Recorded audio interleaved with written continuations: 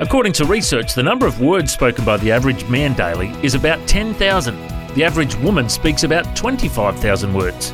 They say that often we've used up our words by the time we finish work each day, and that's why men in particular like to grunt and nod in front of the TV when they get home. But we should make sure we don't give our best during the day and then give the dregs to the family when we get home.